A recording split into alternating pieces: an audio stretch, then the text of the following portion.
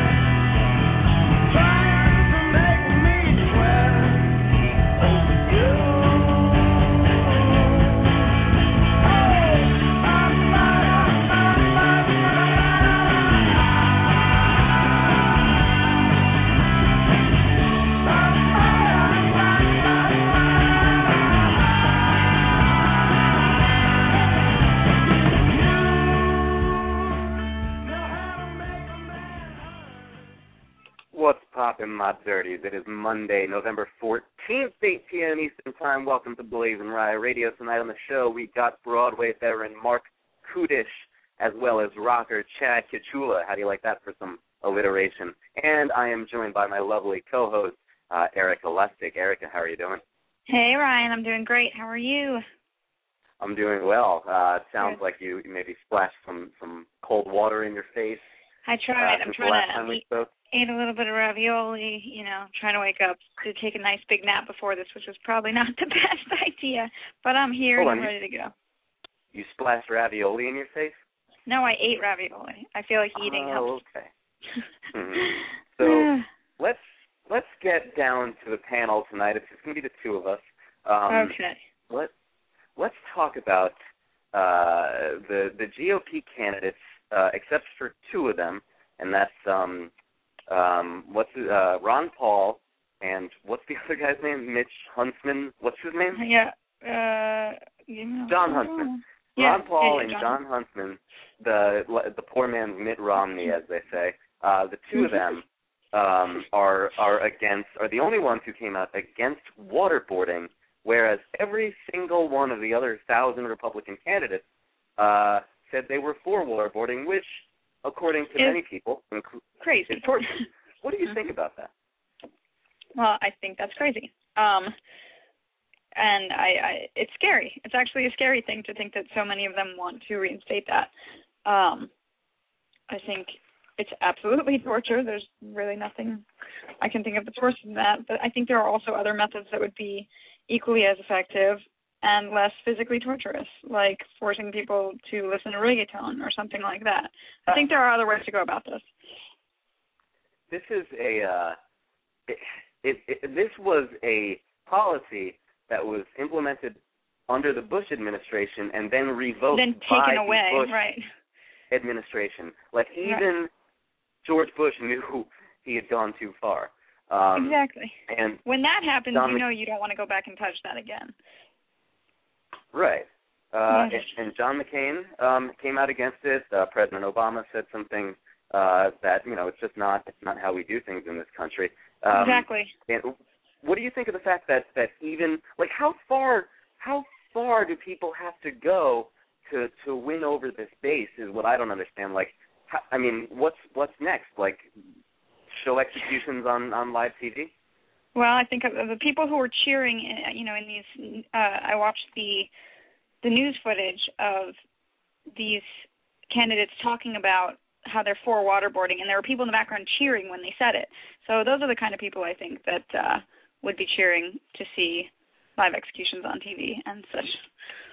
There are sadly people in our country that are into that sort of thing, but I think those very people that you just mentioned are the same people who cheer when a candidate says, "I believe that marriage is between a man and a woman," and the crowd goes wild. And they listen to your show, I'm sure, religiously. Hi. I had an exchange with a Tea Party member on Twitter last night. Did you?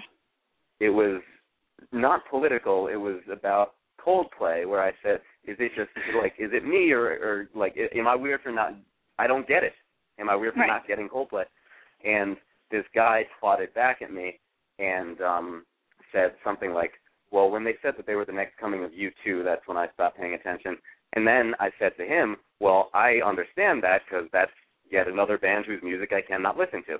And then the guy was like, oh, I guess we can agree that, yes, they're the same and that they both suck. So I looked at his Twitter thing, and it said Tea Party in a hashtag. Yeah, so I guess I was going to say, how did you know he was a Tea Party member? Was his handle like Tea Party Rock Anthem, or how did you figure that out? No, there was in his description, there was a Tea Party hashtag, so I realized that I had just agreed with a Tea Party or on something. You had just wasted a good 6 minutes of your life, is what you're saying. Let's move on to the next topic. Let's talk about, there's a rapper, Lil B. He released a song today called I Got AIDS. It was all the rage on Twitter. It was trending like crazy. I saw that. Some people think that it's a genius. Some people think it's awful. What do you think? Genius? Have you listened to it? Yeah, I listened to it. How anyone can think that's genius, it makes me hurt inside because, I try to write comedic songs, and I thought this was one of them for a minute. And AIDS isn't funny, but I was thinking at first that it was along the lines of, Team America World Police when they were singing about everyone's got AIDS, or who else did an AIDS song? Oh, Family Guy did a, you got the AIDS song. And I was like, is this a joke? And it's not, clearly, but it is some of the most juvenile-sounding rap. I could rap better than that, and I'm me. I don't get it. I don't know what it's for, why he did it. I get what you're trying to do. No. I think he's trying to give a message and try to write one of these powerful songs that gives a message about. But listening to it, I was cringing because half the song he talks through it. He's talking, like doing role playing with talking on the phone and telling people he has AIDS, and I think it's almost a mockery to people that do, because it's one thing. Okay, if he does have it, I totally retract the statement, and this is his way of dealing with it, and that's horrible, and I'm sorry. But if he doesn't have it, I feel bad for anybody who listens to it that does, and it's no, that's not quite exactly how it works.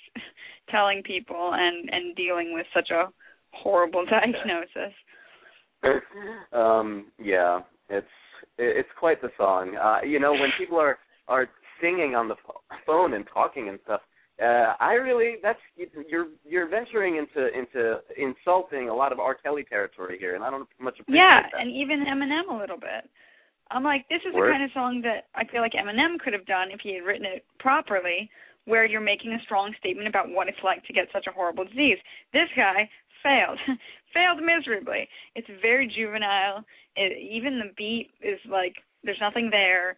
The lyrics are horrible, and I was just cringing listening to it. And who's I find it odd that B? Making references to the rapper Juvenile. What does he have to do with this? I don't even know what you're talking about. I was just going to ask you who Lil B is, because I'm not well versed in these sort of things. I don't even know who Lil B is. Does he come after Lil? Does he come after Lil A? Look, I can't touch that. Michael Bublé was in New York doing a concert for iHeartRadio, and he was like, I'd like to bring out Kim Kardashian, and the audience gasped, and then he was like, no, I'm just fucking with you. That bitch isn't coming out on my stage. A very weird moment. What think you of this moment, Eric Electric? I would love to see, crooner Michael Bublé say, that bitch ain't coming on my stage. It's so out of character that it makes me chuckle. I don't follow the Kardashian stuff. All my gays do, but I don't. I have no marriage to it. Neither does she. But I honestly I don't get it. I think this is ridiculous that we're all spending so much time talking about somebody who spent, 40 days, 70 days married? It's a joke. Didn't Britney's Vegas wedding last longer? I don't know. Regardless, I think it's stupid that we're even talking about, and we as a people, not you and me, but we as a culture, when there is so much going on in our world right now, that we're talking about what this ridiculous girl is doing. I don't blame him for making a joke. He is not the first one to make a joke. He will not be the last one to make a joke. But it is, I think, out of character for him, so yeah. I got him some press. I do blame him. I do blame him for making the joke. You know how this whole thing made me feel? A certain way? Mm-hmm. Cue song. BlazinRy Radio no longer retains the rights to the Certain Way theme song. Hit the brakes, Florence. Back to you, Ryan, and what's her name? What just happened? You lost the rights to that song? This is news to me. Oh, my goodness. I hit the button, and that's what played. This means that I can write you a new Certain Way song. Yes, absolutely. I would love you to. We should have a contest. You know what? Okay, let's do that. But before we do, Erica, I think that we should bring on our first guest. The Certain Way, Michael Bublé, obviously saying that. The whole thing, I think that he should be a little bit cooler if he's going to pull something like that. Like, he's not even as cool as AJ from the Backstreet Boys. Oh, please, that's not true. I disagree with you on that. I like Michael Bublé. It's just we have different taste. All right. Agree to disagree. I guess. Our first guest is a 3-time Tony nominee, currently starring in The Blue Flower at Second Stage. Please welcome to the program, Marc Kudisch. Hey.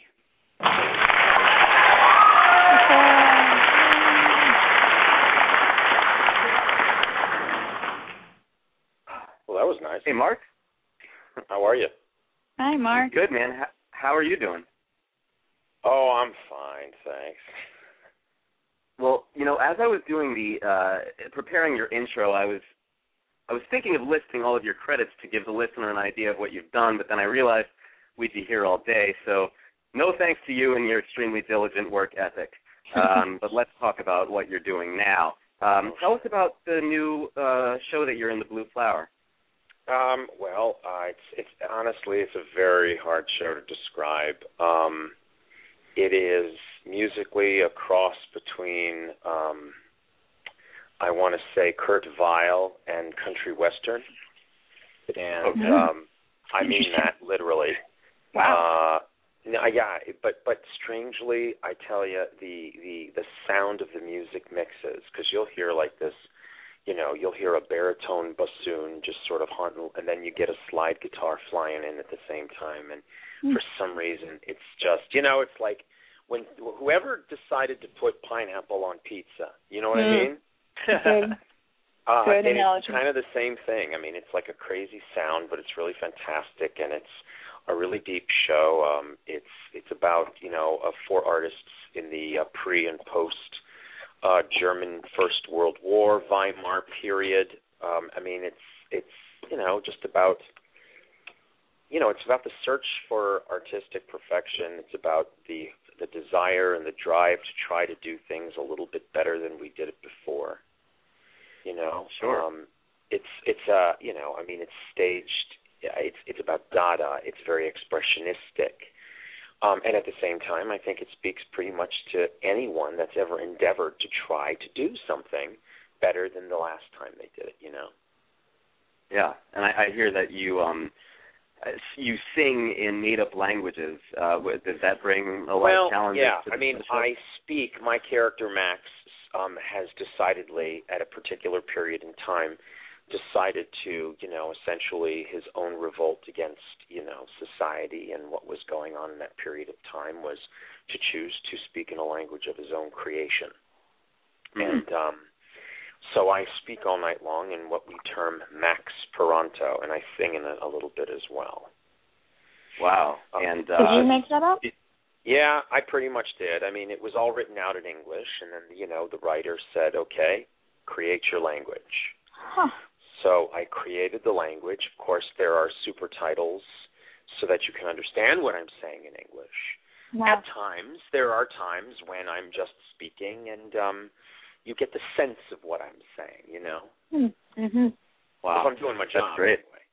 Anyway. Yeah. And your character is actually based on Max Beckmann. Did you have to do any digging into the real life of this German painter, and did you find any skeletons while you were there? We all did. I mean, we all sort of researched a little bit of that Dada period, and we all researched the artists because Marie Curie and I mean, they're all based on real people, and Hach, and who was a great, expression, a Dadaist performer of the time. But, they are fictional characters at the end of the day, and they are our own expression of our feelings about that stuff. So, we delved as far as it was to know that period and to know, what the Dadaistic movement was about, but more to the point so that we could express ourselves now. Do you know? Right. Because Dada is... Oh, sorry, go ahead. No. I was just going to say, I always feel like, you should be able to do the research in the script that you have in front of you. Absolutely. And Dada is correct me if I'm wrong, but is it an entity of surrealism? It's interesting. The Dada movement, which happened after World War I, it started in Zurich, and then it spread through Europe. It eventually made its way to the United States. It was a movement that was basically anti-art. It was anti-anything that people were finding to be important at that time, or were pushing as important. And the Dada movement was very much to make ridiculous of that was being taken very seriously. So it was but it was anti-art. So if there was anything that was respected at the time, they found ways to completely, mock it. Sure. And what is the significance? No, go ahead. Oh, what's the significance of the blue flower in German art? Again, interestingly, the blue flower was an icon of artists at the time in their ongoing search for artistic perfection. During the Weimar period, it's interesting. There were 3 reigns, let's say, in Germany. The first reign was that of, the Hanovers. Am I right? The Habsburg. I'm sorry. And after that, it was the move to the Weimar Republic, which was, for a very brief moment, Germany's moment of democracy at that time. And then with Adolf Hitler and the movement, it went into a third reign, or in German, Reich. Right. And that's what the Third Reich was. It was the third essential establishment of their government and society. But for that very brief period of time between World War I and World War II, Germany was this volatile democracy. Where people were speaking out, where people were sitting in the middle of the street complaining about the way that things are, where government was, oriented in terms of political movements. Sure. It's sort of not different than what we're going through today. Going through right now. Sounds like Occupy Wall Street. Yes. So have you been then, when this whole Occupy Wall Street thing is going on, are you drawing parallels as you're doing this show and to that time and this time? Well, absolutely. I mean, I don't think we have to do anything. I think it's just, to me, it's obvious.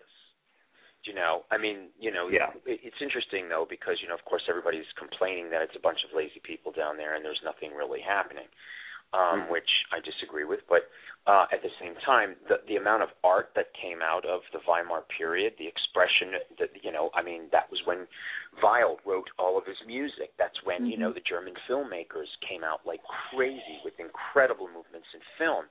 Artwork was all over the place. It was a very creative time because it was so very volatile. I actually think it's a very creative time now, right. So there are already parallels without us having to draw any kind of comparison on our own. Sure, I guess they're already there. Mark, I read a quote of yours from an interview saying that all your characters have one thing in common: they're all on the edge of something. What would you say that your character in the blue flower is on the edge of? Oh, God. Sanity.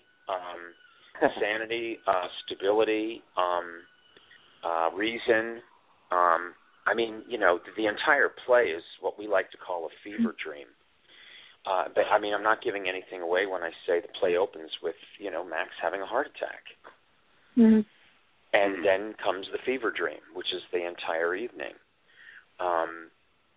I like playing characters that are on the edge of, breaking. Anybody that seems to have a sense of themselves or is desperately trying to hold to some sort of truth that they've, used as a weapon or as a standing ground or anything, and there's a huge sever in that. I mean, that's why we go to the theater, I think. We go to see people that we can recognize on the brink of something so that we can experience that without actually having to go through it ourselves. Right. Yeah. Wow. Why do you think that you're consistently cast in these roles, these edgy roles? I think in some ways, I honestly, one, because I think I'm the one guy that will actually do the job. I literally mean I don't know that other people want to take the job because it's work and it requires you to put yourself at risk. I think that I do that a lot. When I'm on the stage, I'm willing to risk. I'm willing to engage in the event. I'm willing to throw myself in and not, let's just say, comment on myself. I don't judge myself, nor do I judge the moment. I believe in, a conversation with an audience. So I give it unapologetically, and I think that that's why I end up with these characters. I think largely because I just sort of carry edge anyway. Yeah. I just think, I mean, I'm not going to be, no disrespect, and I don't mean it this way, but I don't see that anyone's going to cast me as, let's say, Billy in Anything Goes. Right. I just think that for whatever the reason is, who I am as a human being, I just carry,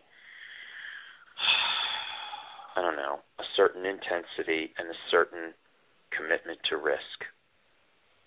That's so cool. I want to, I know Eric is chomping at the bit to ask you a question, but I wanted to read you a quote, Mark, that I saw. One of my friends, Tom Fogarty, his Facebook the other day after he saw your show.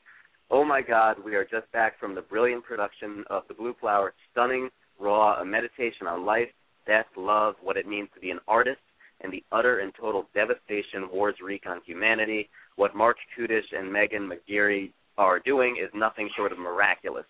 That's quite a review. Well, I'm glad that somebody felt the impact that way, because I'm not going to lie and say that the piece isn't kind of confusing. I'm sorry? It's nice, it's nice to see that somebody was affected and or found themselves moved that way. Absolutely. But I mean, if you're not willing to walk out on the stage and risk saying something personal and unapologetic, I just don't know why else you do it. Right. I get entertainment. Maybe you're in the wrong profession. Yeah, but I mean, look, I love to entertain, but I think, it's sort of like you can entertain and you can engage. You can be provocative and you can, give people their dollars worth in entertainment as well. Absolutely. Erica? Yeah, Mark, you're talking about all the edgy characters that you've played, but I'm curious, are there any roles that you have played that you would never want to play again from your past? In all sincerity, I don't know that I'd want to play any of the characters that I've played again because it is beyond draining. Yeah, I can imagine. I just, I'm glad that I did The Blue Flower. I'm glad that I got to create and, perform this particular character in, the particular way that I'm doing it.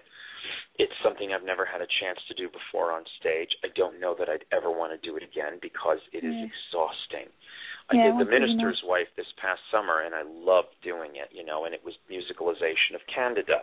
Wonderful, brilliant, Shaw, and hugely emotional, and I don't know that I'd want to go through it again. Yeah, I hear that. I think that's why I take these roles, because I know I've got one good shot with them. Right. I like that answer. That's great. Well, I totally understand that, too. Thank you. And also, you recently... Oh, go ahead. No, go ahead. Go ahead, no. Oh, okay. I was going to just change gears. You recently did a show at Feinstein's, right, called What Makes Me Tick. So here's a two-part question for you. First of all, what specifically makes you tick? And second of all, what ticks you off more than anything? Well, what makes me tick, and that's why I love doing the concert, is collaboration, having a real conversation with an audience,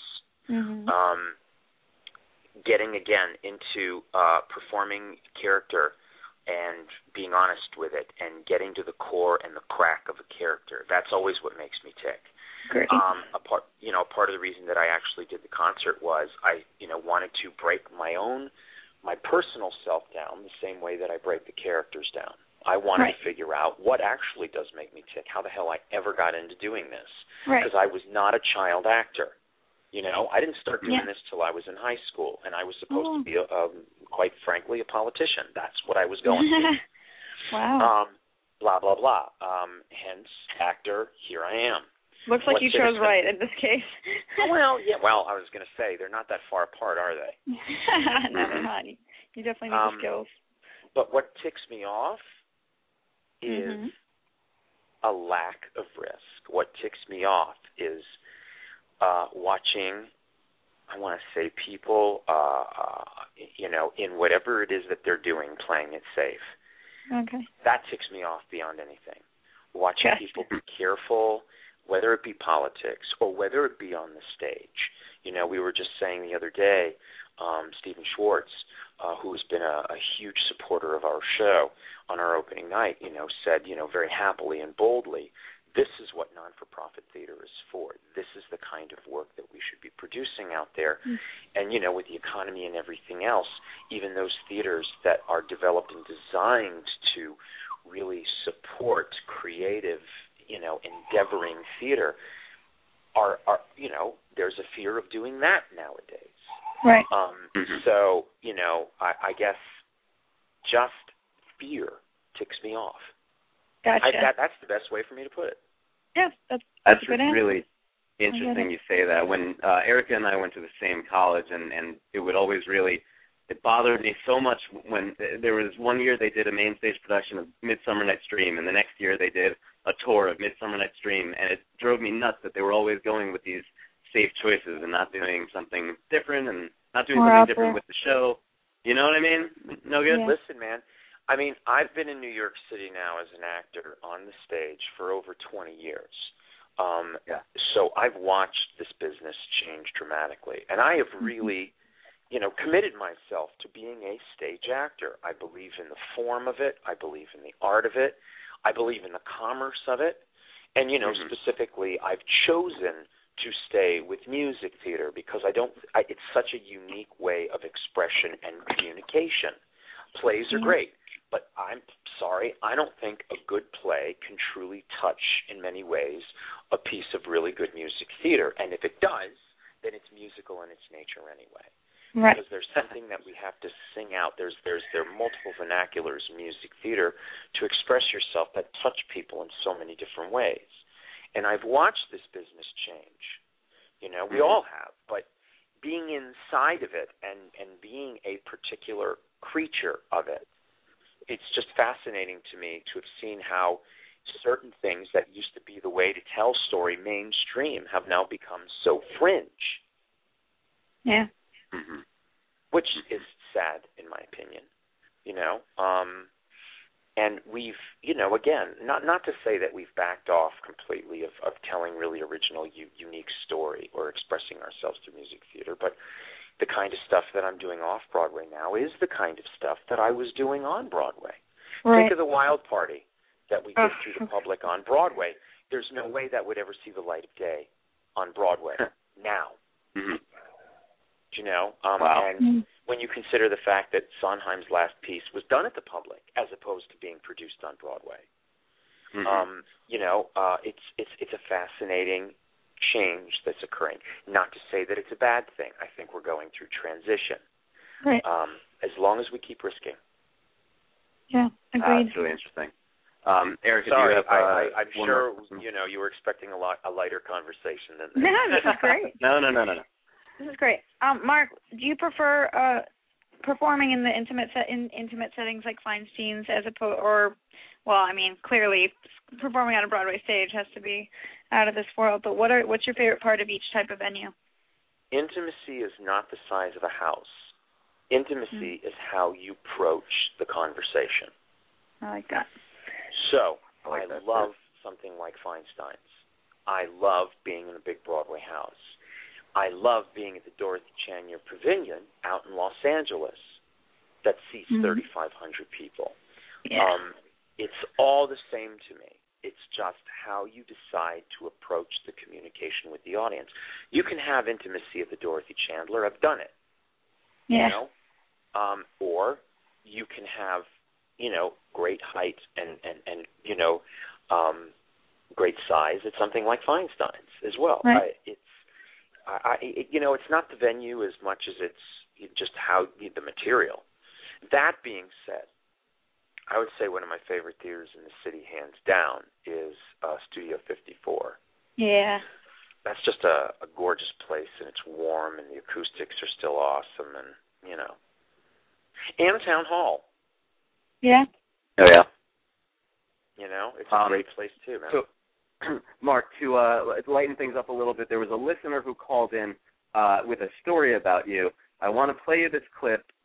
See if you remember this and get your reaction. Here we go. Mark picked him up for the picture and put him on his shoulders. And unbeknownst to me, the child had urinated in his pants. So unfortunately, he sat on Mark's shoulder, wet. I don't actually know if Mark ever realized this or not. It was covered very well if he did, but the kid was soaked. Did you get that? So let me understand this. Yeah. I put a kid on my shoulder to take a picture, and he relieved himself. He had already relieved himself. It sounds like. Exactly. Well, I was, I think, completely unaware of that. But had I been aware of it, I probably still would have done it anyway. Oh, what a nice guy. I have heard that you are extremely nice gentleman from people who know you in the business. So. Oh, I mean. Let it be known to all with children. Mark, I wanted to, you mentioned earlier you did a show, A Minister's Wife, at Lincoln Center, and I'm curious if it was weird going to work every day wearing that priesty collar thing. Forgive me, but what's that called again? Wow, you know what? I don't know what, it's just the collar. That's what anyone ever always said about it. I know that there's a particular name for it, but we just always called it the collar, I mean, even the director. The director called it the collar, too? We all just said the collar, just wearing the collar, the white collar. Do you know the name of it? On a scale from 1 to turtleneck, how uncomfortable is it, really? You can be honest. The collar? Well, we had to make it. It was actually, listen, I'll tell you something.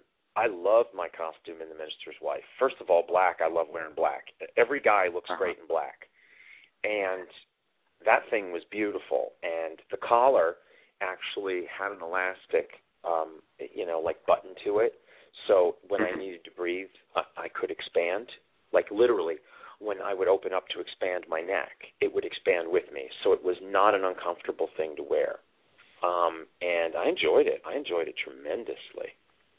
And it felt, I've played a minister 3 times. Right. I've played Jewish, and I am Jewish, and I've played a minister 3 times. So you've played a minister 3 times. Is there some sort of fetish thing that we should know about? I like the collar. That's the collar. And does the religious vibe make these types of characters that you play more intense than the other characters, do you think?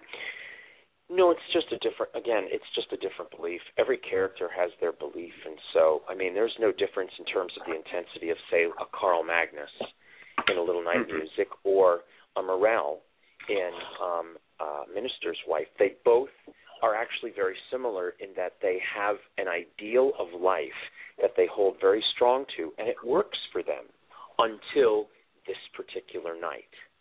That's always the thing you have to keep in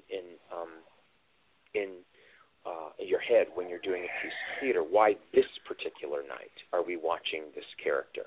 That's why we're at the theater. We're there to watch this character in this moment for a very specific reason. And that's what I usually mean by, because I think every character, quite frankly, is on the edge, or we wouldn't be at the theater to watch them that night, And Absolutely. So I don't think that the religious aspect of it really does anything to heighten the emotional value anymore and less. I think that that's for the audience to do. You know, Right. I think one thing that we have to always keep in mind as entertainers is, I'm sure you guys know this, I mean, you know, as well, having a show, you have to hope and or trust or give your audience the environment to actually do work themselves. Right. You know, I always say an audience wants to work when they're there. They've paid a lot of money for it. You know, they may not even realize it, but they want to work. You know, they need to be as active as we are. True. Absolutely. And you, Mark, you recently workshopped On a Clear Day with the Vineyard. That show, of course, is moving to Broadway. What was that experience like? I had a great time. You know, I did it as a favor, of course. Mm-hmm. Harry was unavailable for it, and Michael Mayer and I have worked together before, and I just got a call from him out of the blue, and he said, listen, you know, I realize this is a lot to ask, but we're going to be, you know, we have this workshop we have to do with the Vineyard Theater, and we need to do 7 performances of it, and it will help us to, you know, learn how to stage the show and how it lives and blah, blah, blah, and you and I haven't been in the room in a while, and it's fun to work this way, and I know you love process. He said, so what do you say? You know, why don't you, you know, come on in for a couple of weeks and bang around? And, I mean, I was already interested in the show because my friend Drew Gayling, who is one of the stars in the play, was talking about it when we were working together at Minister's Wife. And I thought, of all the revivals this year, that's the one I want to see because it's a real revisal, you know? This is a reason to revive a show, in my opinion. Outside of the monetary aspect of it, there's a fresh perspective. That's interesting to me. So to be offered an inside point of view to that, to work with my friends, Terry O'Malley and I known each other forever, and Drew and Michael. Did you work with Jessie? Jessie Mueller? Was she in the... Well, I love Jessie. It's the first time I ever met her. And I had just finished working with her sister in A Minister's Wife. Wow. She went to school with us. So there was all of this craziness about, like, well, why not? This is going to be so much fun. I'll perform it for a week at the Vineyard. I'd never worked for them. So it was like going to the Berkshires in New York City, you know? It was wonderful. And I love the script. I think it's a wonderful idea.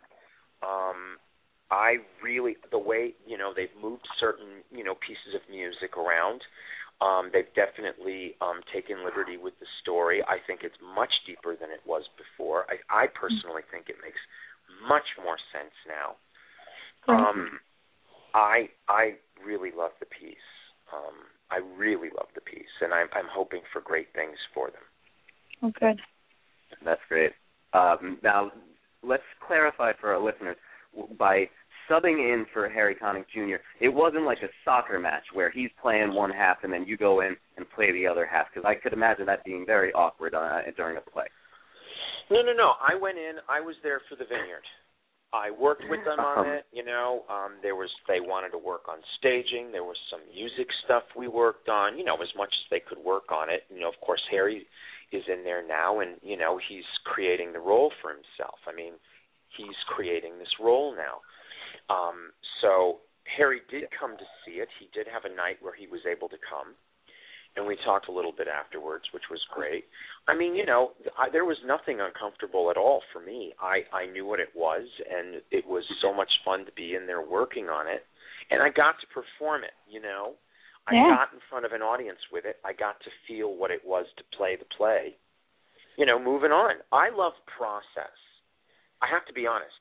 I love the process of putting something together far more than the 8 shows a week. Right.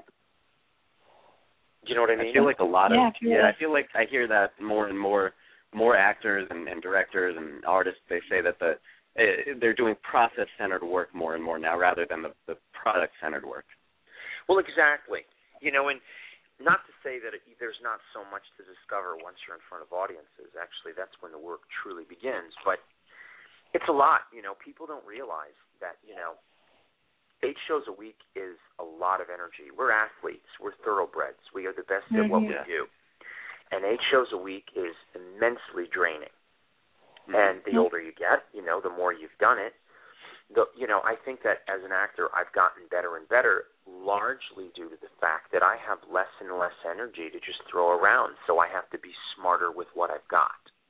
Right. Sure. Which helps you focus and which helps you make better choices because you just don't have the energy you did when you were younger. And, you know, strangely, interestingly, as I've gotten older, the roles that I've taken on are far more demanding.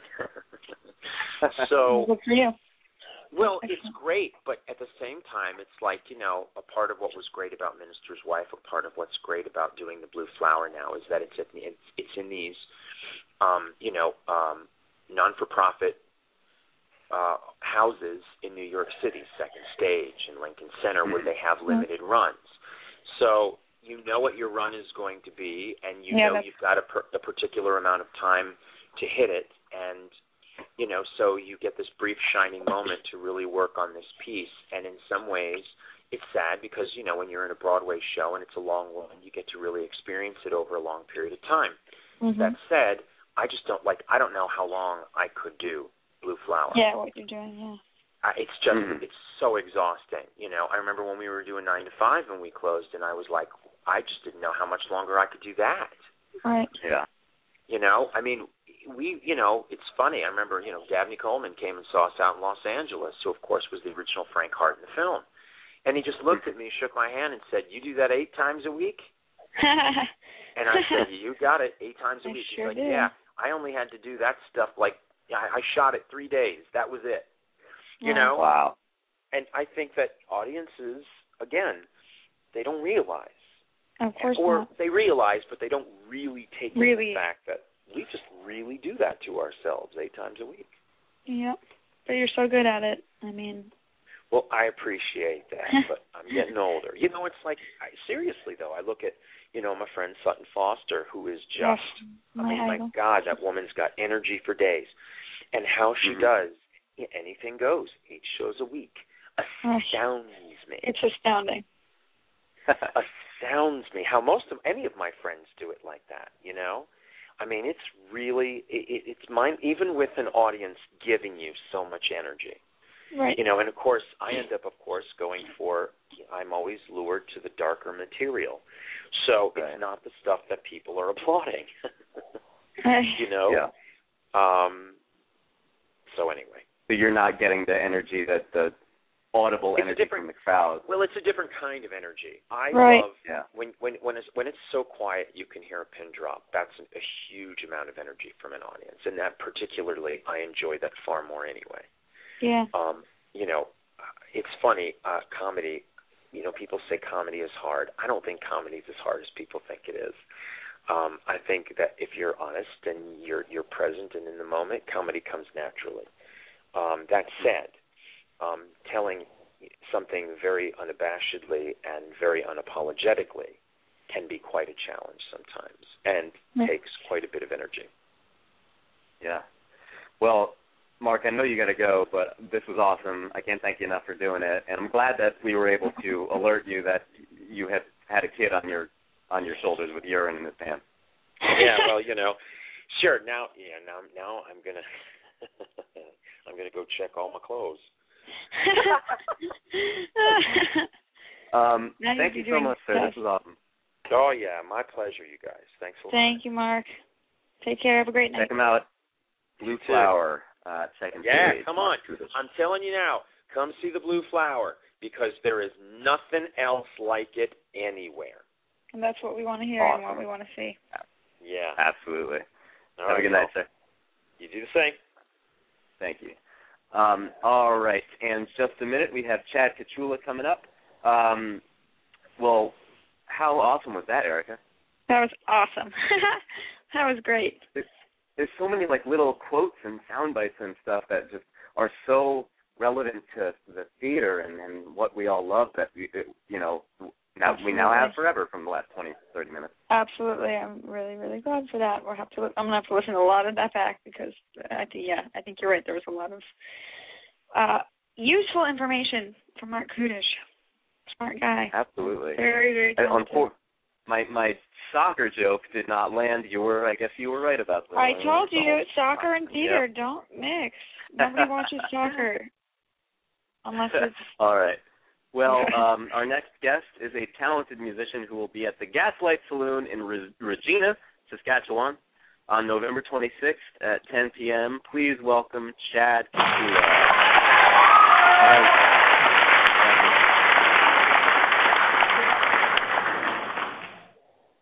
Hey, Chad. Hello. Hi. Hello, Chad. Thanks for having me. Hi. It's actually pronounced Regina, so we get a few jokes, but it's Regina. Yeah. Regina. Yeah. So it's Regina. I was like, did he say what I think he said? Oh, Regina. Yeah. Okay. Yeah, we get that all the time. Yeah. I thought you meant your name for a second. I was like, wait, Chad Vagina? Chad Regina? No. It's good that you should consider it. You should consider that. No. That would get the audience's attention. Well, Chad, I have to read off some of what reviewers have said about you because I've never seen a voice described as such. One reads, "It's beefy Americana driven by Chad Kichula's big cocky voice, sick of wuss rock. This is as macho as it gets without resorting to Metallica." Another reads, "His booming voice delivers two-fisted power to this combustible mix of folk, country, and the blues. So what is it about your voice that makes people describe it as such?" There's a lot of little sexual innuendos in there. I mean, yeah, the power from on. I didn't get that on my first record. I kind of been developing, I guess, my voice. I didn't realize it was going in that direction, to be honest with you. I just, I've always been trying to develop my voice right from the start, and it's one of the tougher things to find. And there's a few artists there that you do notice the differences in their voices as they progress, and male artists seem to get a little deeper because there's a fullness there. I never really thought of it as cocky, but I did like that quote, and my friends like the comparison to the Metallica quote as well. So they were clever on that one. But it has been referred to as since, and I know it's since my first record. I've kind of left I think the first record I was trying to sound a lot like Springsteen. In the next couple of records, I've kind of found my own voice, which has been described as such. But yeah, it's just a little bit of work, and you just find it. Go ahead. How would you personally describe your voice? Is it three-fisted? How many fists exactly? Yeah, I'm not even sure what it means, but I like that. I like that kind of description there. I just, I work outside. I run a tree company up here in Canada, and I'm constantly having to yell above equipment. And I think it's developed a certain amount of strength, I think, over the years, or maybe it's destroyed it a little bit. I don't know, but it's quite a loud environment, and I'd like to think that some of what I do translates into the art that I produce. I like to think it comes from somewhere, but I don't know how many fists I'd say it would be. I have a question bouncing off of your you have a full-time cutting and pruning trees by day forestry company. Yes, as you were talking about. Yeah. And you're a songwriter. So do you ever marry the two? Any inspiration come out of pruning trees for your songwriting? When you're in the gear and you're working away, and as long as something's not going to be falling on your head, you tend to daydream. And a lot of times songs will come into my song ideas. I shouldn't say songs. Song ideas will travel into my brain. And I'll work with them, and if I'm lucky enough to remember them when I get home, I'll work on them. And then if I'm missing a verse, if there's a last verse that's killing me, I know on a job site, I'll work through it. I've done this lots of times. I'll be working through it if I'm running branches through a chipper, that kind of thing. It's right. You like to think that your mind's on the job, but a lot of times I like to think that there's a percentage of your brain that can do some other stuff, and especially with all the noise around, it's nice to be thinking of something a little nicer. So it does. There's a marriage in between the at times. I wouldn't say all the time. Like I said, sometimes it's quite dangerous what we do, but in the times where it's you're just cleaning up and stuff like that, then definitely those things come to mind, because I don't have a lot of time like some other artists. I work 10 hours in a day, and I have kids when I get home, and I could write when the business was slow when I first started and I didn't have kids, I would write 3 songs a week. And I remember reading that Willie Nelson would write 3 songs a week. And now none of mine were as good as Willie Nelson's, I'm sure, but now I can't do that kind of volume. I have to try and squeeze it in a little bit as I'm working, and try and save it, and then the quiet time at home, things have changed a bit. I like to think I'm more selective in the songs I write. I think the 3 songs I was writing a week 5 5 or 6 years ago when compared to what I'm doing now. But also, it's a little harder to find ideas, as you've kind of you can't really force creativity in that sense. Yeah, sure. Now, Chad, not to be a creep or anything, but I'm looking through some of your pictures on your site, and there's this rugged one of you in a big old man's manly truck that I guess could be a wood chipper you're sitting in, with your man boots on, and the manly-looking tree stumps just sitting there. This is pretty darn rugged. I take it you just said you were an outdoorsman. On a scale from 1 to ruggedy rugged, how rugged would you say you are? I guess I give a 9, give room for someone else to jump beat me at it. That's right. It's an old chipper we got. We got a few, but I just like the older ones. Got some character, and we took some pictures in August. And I don't know why it's taken me 5 years to kind of recognize it, but to kind of show people what I do during the day, being it takes up most of what I do, and I do think it represents in the work that I produce as well. Plus, I think it makes me more interesting. I don't consider myself a very interesting person, so I was kind of like looking at what possibly could someone find me interesting besides my music, because there's got to be a story there, and or your hope, and the work was always there, and I think what I do, not a lot of people do. Not a lot of people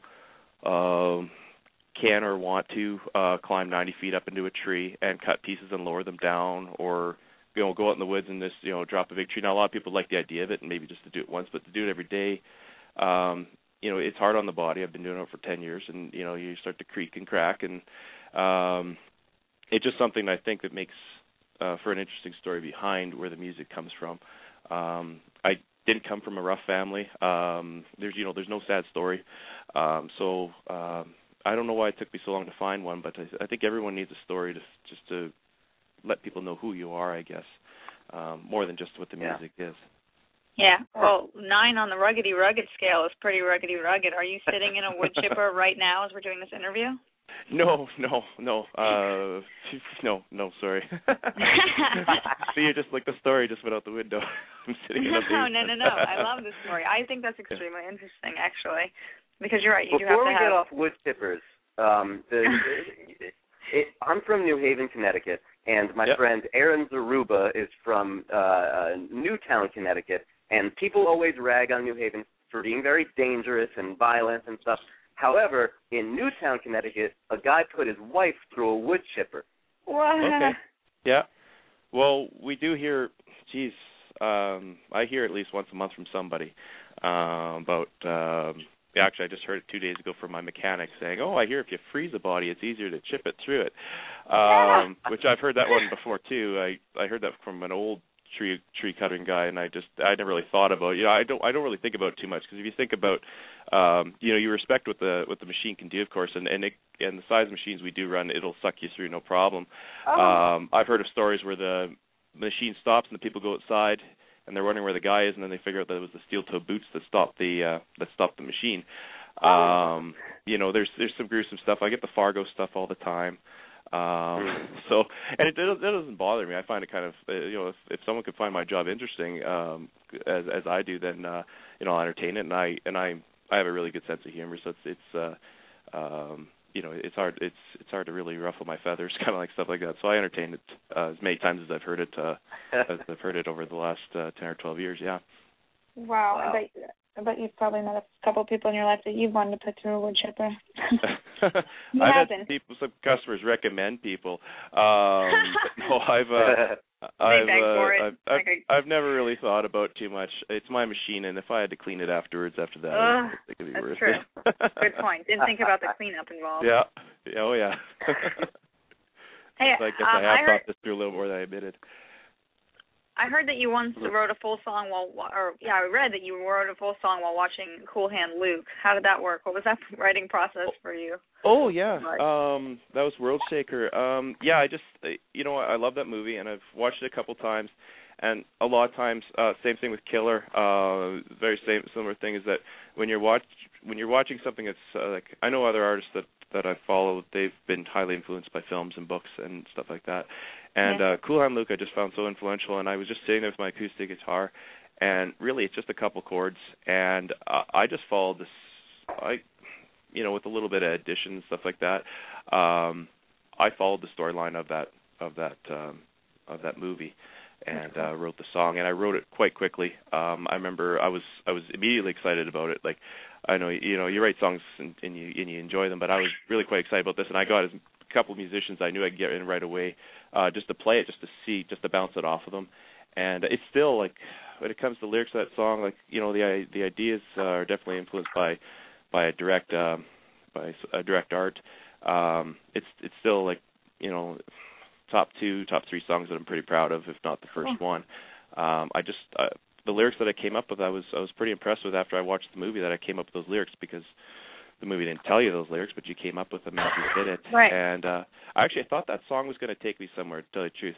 I thought the Americana people on either side of the border, as you mentioned, from Canada, would pick up that song, because I played for people and I have friends in the business, and they're like, I'm going to send this to movie people and stuff like that. This is a powerful song. And I was thinking, finally, because you don't know when your break is going to come. You don't know if it's ever going to come, but it never really happened. It's something, I guess, when people find me, there's a gem sitting there, like I believe it is. It's not quite country, and it's not quite rock, and I think that was maybe an issue with it, but I thought maybe in the film industry there'd be something. You were just hoping that you could reach us to a broader audience, because anybody that's heard the song has said very positive things. There's a DJ in town that tells me he plays it every second show, that he does, which is nice, because when I started off with this, I just was hoping I could play my guitar in front of 3 strangers and they would listen to my stuff. And that's about where I am right now, so I hear that. Yeah, you just want to have someone besides besides your mother. family or yourself here. Your mom, yeah, precisely. Who could be your worst critic? Or whatever lady you just put through the wood chipper. Why are you so depressed? Sorry, I didn't catch that. Or whatever lady you just put through the wood chipper, she could be here. Yeah.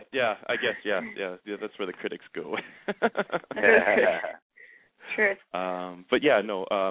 Killer was influenced. If we're going on that, Killer was influenced by watching Clint Eastwood's Unforgiven, and in the same week watching The Godfather, and mixing those two kind of dark movies together, and kind of came up with that. Plus, I'm hugely influenced by Springsteen's Nebraska album, which, when I hear what I wrote in that song, I write nothing as good as what he writes in Nebraska. I hate saying anything negative about myself. It's more of a positive, I guess, for Bruce, is that he's at such a level. But the stuff he wrote in Nebraska was so dark, and it just translated a story so well. And you just try and achieve that on everything that you write. You could have some fun songs, and I've written fun songs, but I try and write things that are a little more serious, similar on the storyline, so that the song means something to me, I guess, and anyone that would listen to it. That's got some depth to it, I guess. Yeah. There's a lot of songs out there that don't have depth, and I don't really want to compete with artists that would be more the bubblegum variety. Right. But I know you have to have like melody and everything else. Like there's things that people want to hear, but I think it's nice to write about something, I guess is what I'd say. Right. And I also read that for a period of time you chose not to record in the studio to remove restrictions and experiment. Experiment how? Like what people do in college kind of experiment? Or? Well, I thought I was going to save money too, but it didn't work out that way. The project got big. We did want to experiment. We were in a studio where they gave you, when we recorded Runners of the Night, and I love those songs, and most of our live performances, a lot of the songs we do come from that record. It's very rock and roll, and if there is anything country, it's very upbeat. It was your typical studio. It was the best studio we could get here in town.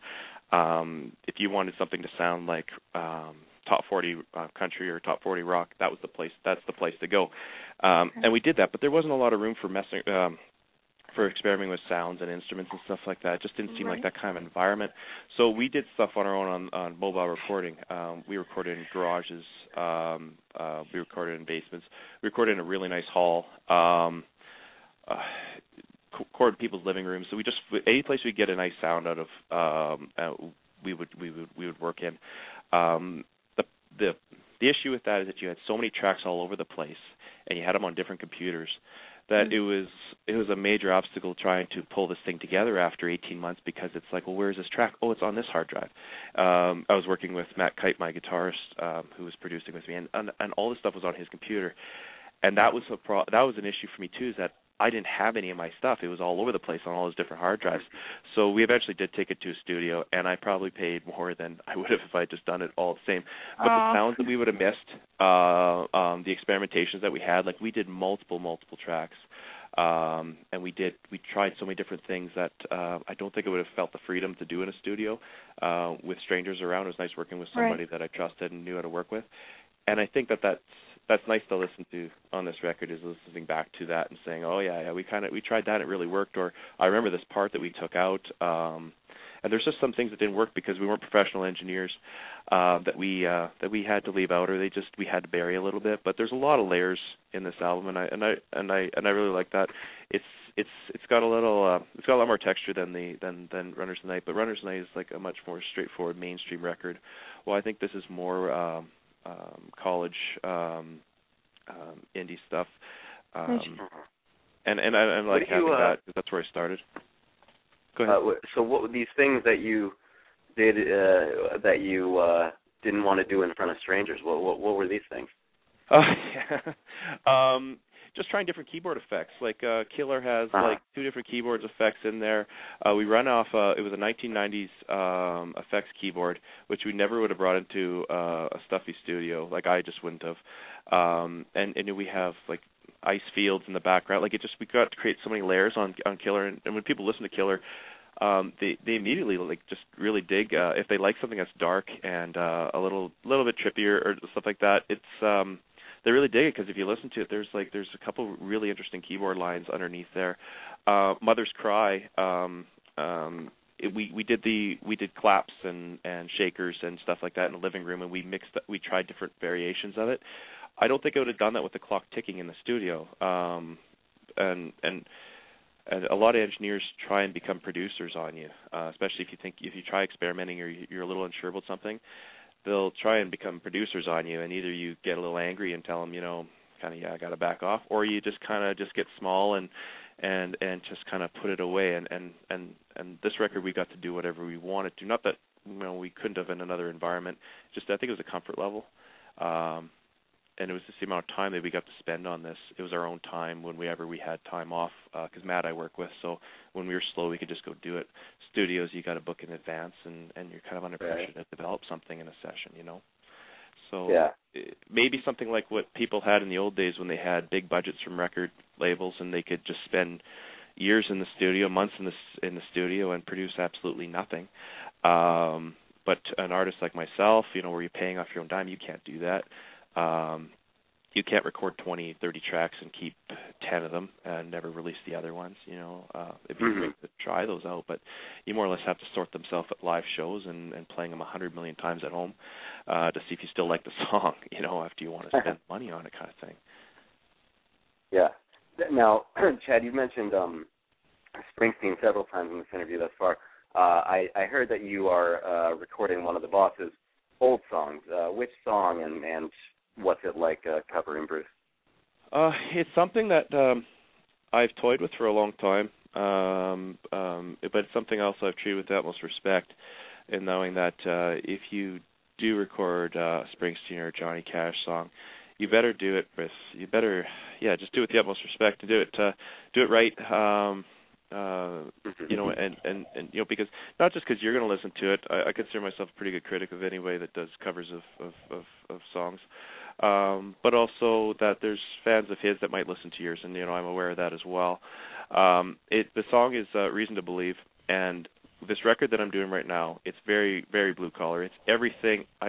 Like I was saying earlier, like I have this story, and I've kind of just not really avoided, but just never approached it. And this record is totally about where I have been, where I am. It's the blue collar thing. It's the challenges that we face on a daily basis, amongst how many other million people that do similar work and are in a similar environment.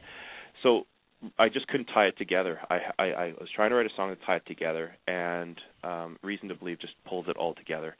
And we did it very simple. Like when Springsteen did on Nebraska 81, he recorded on a 4-track recorder in his house.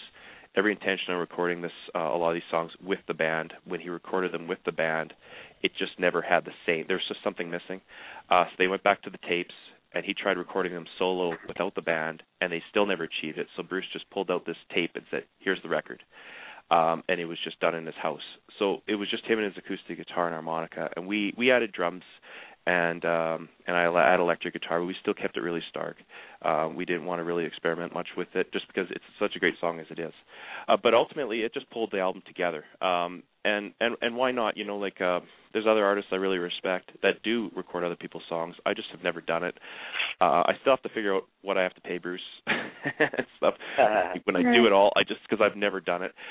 I've always just been able to write an album, just say that's it. But I just couldn't pull all these songs together in a proper way. And obviously turning to Bruce was a great option for me. Plus, it allowed me to do something I'd wanted to do. Absolutely. I gotta thank you for that explanation, but I have no idea what you just said, because I, as you were explaining that, looked out my window and saw my neighbors banging with with the lights on and the shades up and everything, and I'm incredibly distracted right now. Sorry about it. Okay. I think I'm scarred for life now. Chad, are they hot at least? Let's. Not really. Nope. Oh, are you the one in the violent town, or not in the violent town? I'm the one from the violent town. You're from the violent town. Okay. Yeah, that's right. The violent town without the wood chippers, though.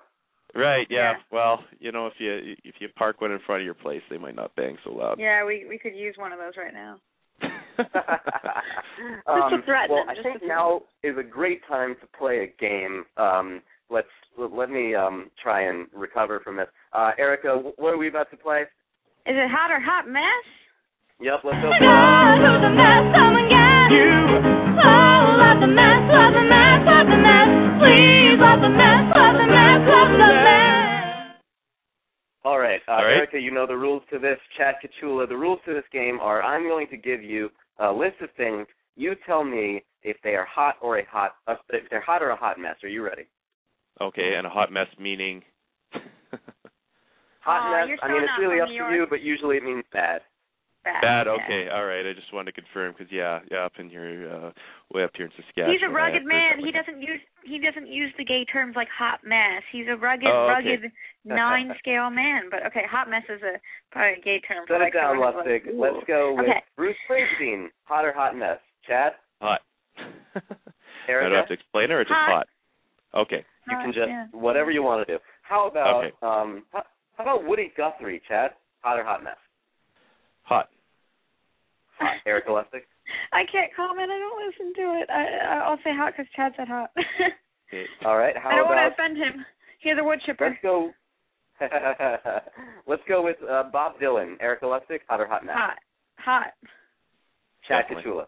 Definitely hot. Definitely hot. And how about Justin Bieber? Chad? Hot mess. Sorry. And Erica?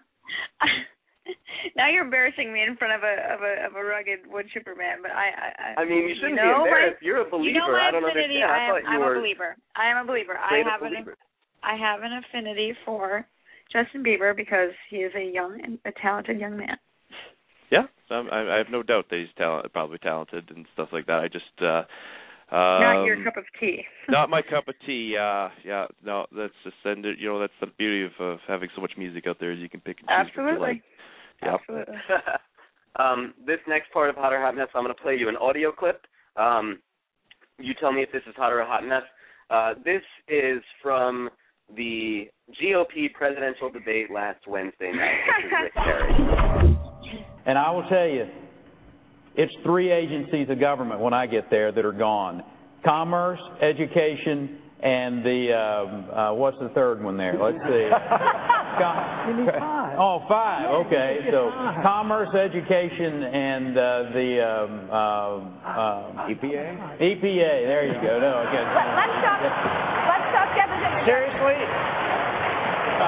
Is EPA the ones you were talking about? Or? No, sir. No, sir. We were talking about the agencies of government. EPA needs to be rebuilt. There's no doubt about that. But you can't name the third one?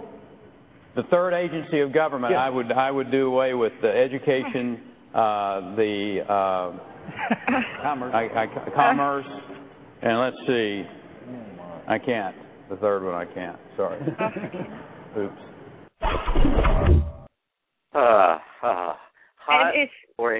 Hot pass, Erica?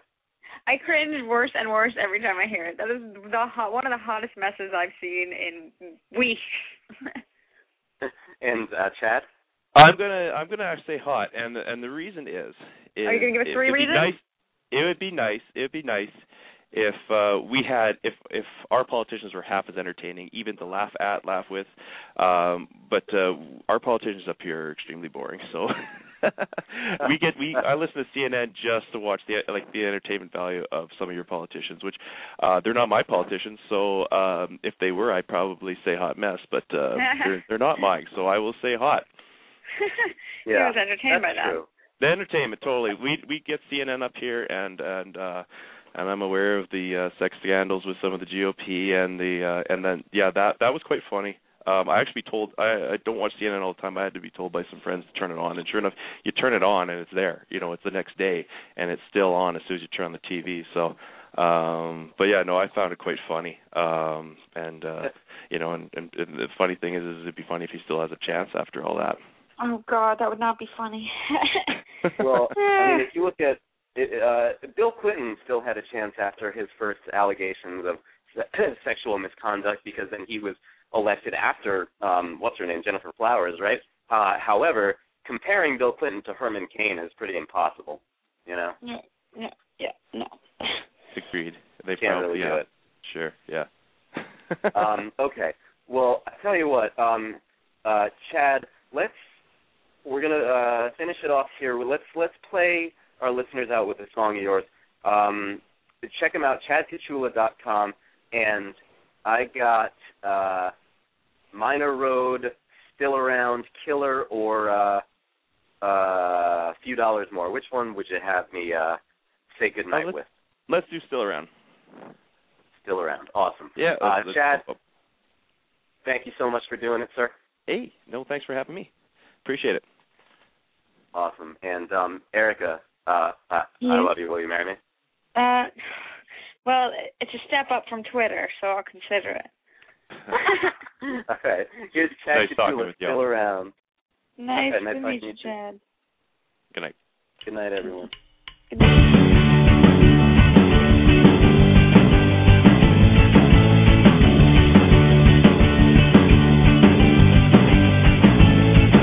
Well, it's a beautiful night, the moon shining bright, and I bet you're out there.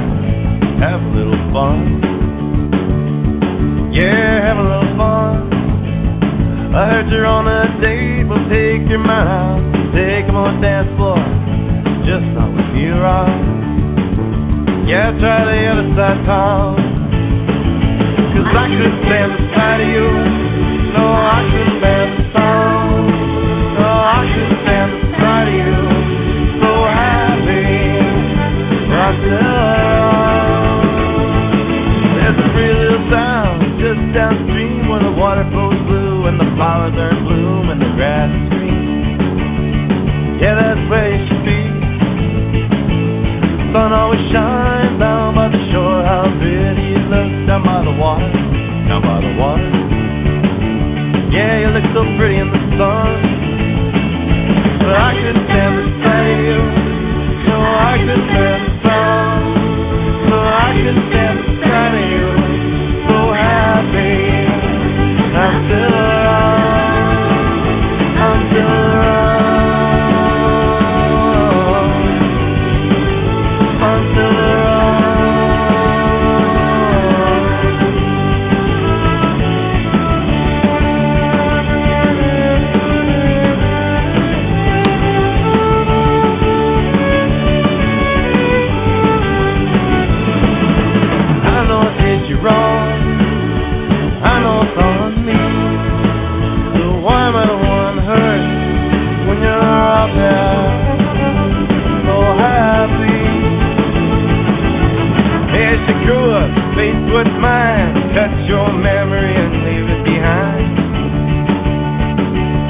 I got too much time to be alone with my thoughts, the faults and regrets, the true stale beer and a wrist cigarette.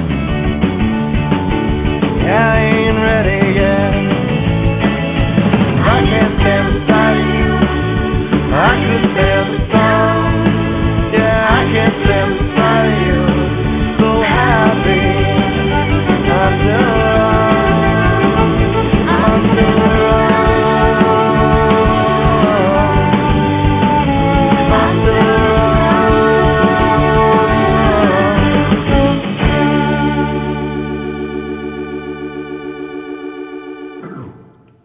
Chad Kichula, check him out, chadkichula.com. Hey, Erica.